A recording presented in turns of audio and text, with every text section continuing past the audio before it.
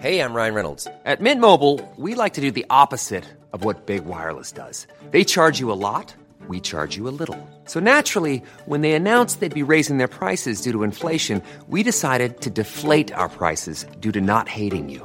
That's right. We're cutting the price of Mint Unlimited from $30 a month to just $15 a month. Give it a try at mintmobile.com/switch. $45 up front for 3 months plus taxes and fees. Promo rate for new customers for limited time. Unlimited more than 40 gigabytes per month. Slows full terms at mintmobile.com. This week, with the Rugby World Cup in full swing, the sport's Chief Medical Officer, Martin Raftery, has called for changes to be made to the rules in order to cut the number of concussions suffered by players. Concussion occurs when the brain is shaken around inside the skull. This damages nerve cells and blood vessels, and the effects of the damage are worse if a person is already suffering from a prior concussion. Finding ways to spot who's concussed and when it's safe for them to play on is a priority. Ginny Smith spoke to two scientists studying concussion. First, Michael Gray from the University of Birmingham outlined some of the symptoms. You don't have to lose consciousness to experience a concussion. And so some of the symptoms can be short-term memory loss, dizziness, seeing stars, balance problems potentially. There's a whole host of symptoms like that when the brain is transiently disrupted.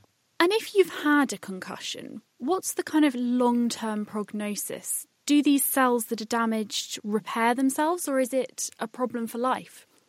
Yeah, so I think that's a really important question, because most concussions, if the brain is left to heal, the brain will heal properly and people are back to work or back to sport within a week.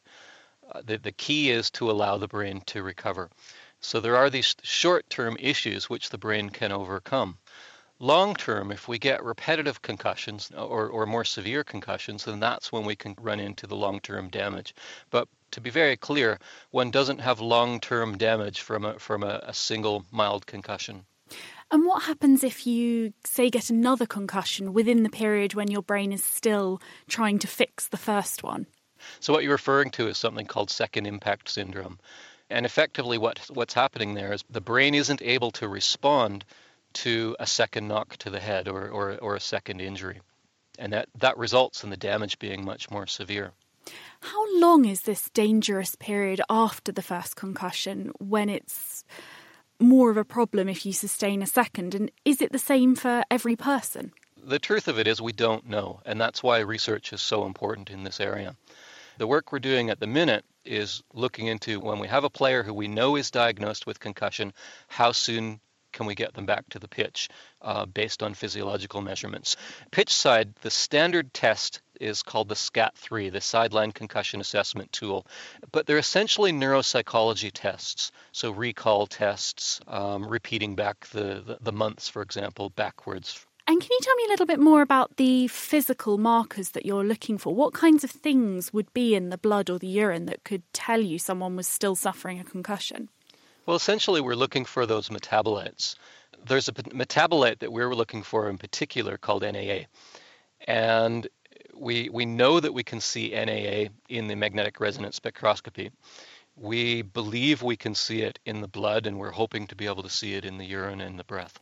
The more we're learning about concussion and how it affects the brain, does it make you think that perhaps these sports are too dangerous? Should we be changing something within the sport to make concussions less likely? None of us are trying to change these sports. Let's change the culture, which currently is that we play on with a concussion.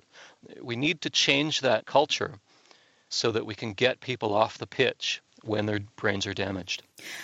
Repeated concussions can have very serious consequences, but not for everybody. Dr. Matthew Campbell has been looking into why this is and whether there's any genetic basis for the way people respond to concussion. I think at this stage what we need to do is to understand at the genetic level and the biochemical level what's happening in concussion. For example, when somebody gets a concussion on a pitch and they lose consciousness, they're taken off the pitch. Some people can go back on and some people can keep getting repeated concussions and have no problem at all. That you can see that. There's clearly guys who have played professional games, they get bad head injuries and there's no long-term sequelae for them. They're fine. But there are some individuals who are very potentially genetically predisposed to having problems when they finish the game. They're experiencing problems that range from depression, anxiety, panic attacks In the most severe case, they develop symptoms of psychosis. In the very extreme cases, you will have heard of chronic traumatic encephalopathy, CTE, that can develop. It's like a Parkinsonian-like condition or Alzheimer's-like condition. But essentially what we need to do is we need to understand why some individuals are predisposed to developing those conditions and others aren't. Because it's the individuals who don't develop those conditions that are even more interesting than the individuals who do. That's where a lot of the answers to our questions will lie. So do we think it might be something at a genetic level that means some people are effectively protected and concussions don't affect them? People may be familiar with this for GWAS studies, so genome-wide association studies. If you can screen individuals who are exposing themselves to repetitive injuries to their head and the long-term sequelae are potentially developing schizophrenia or depression or anxiety, well then we can then dip into these GWAS studies, these association studies, and apply that to individuals who are playing high-risk sports like American football or rugby and say, look, you're getting these repetitive hits to the head. You, at baseline, have an increased risk of depression or anxiety.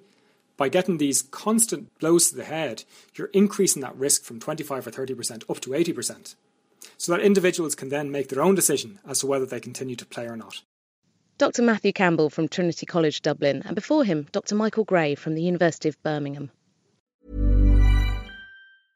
Imagine the softest sheets you've ever felt. Now imagine them getting even softer over time. That's what you'll feel with Boll & Branch's organic cotton sheets. In a recent customer survey, 96% replied that Boll & Branch sheets get softer with every wash. Start getting your best night's sleep in these sheets that get softer and softer for years to come. Try their sheets with a 30-night guarantee. Plus, get 15% off your first order at bollandbranch.com. Code BUTTERY. Exclusions apply. See site for details.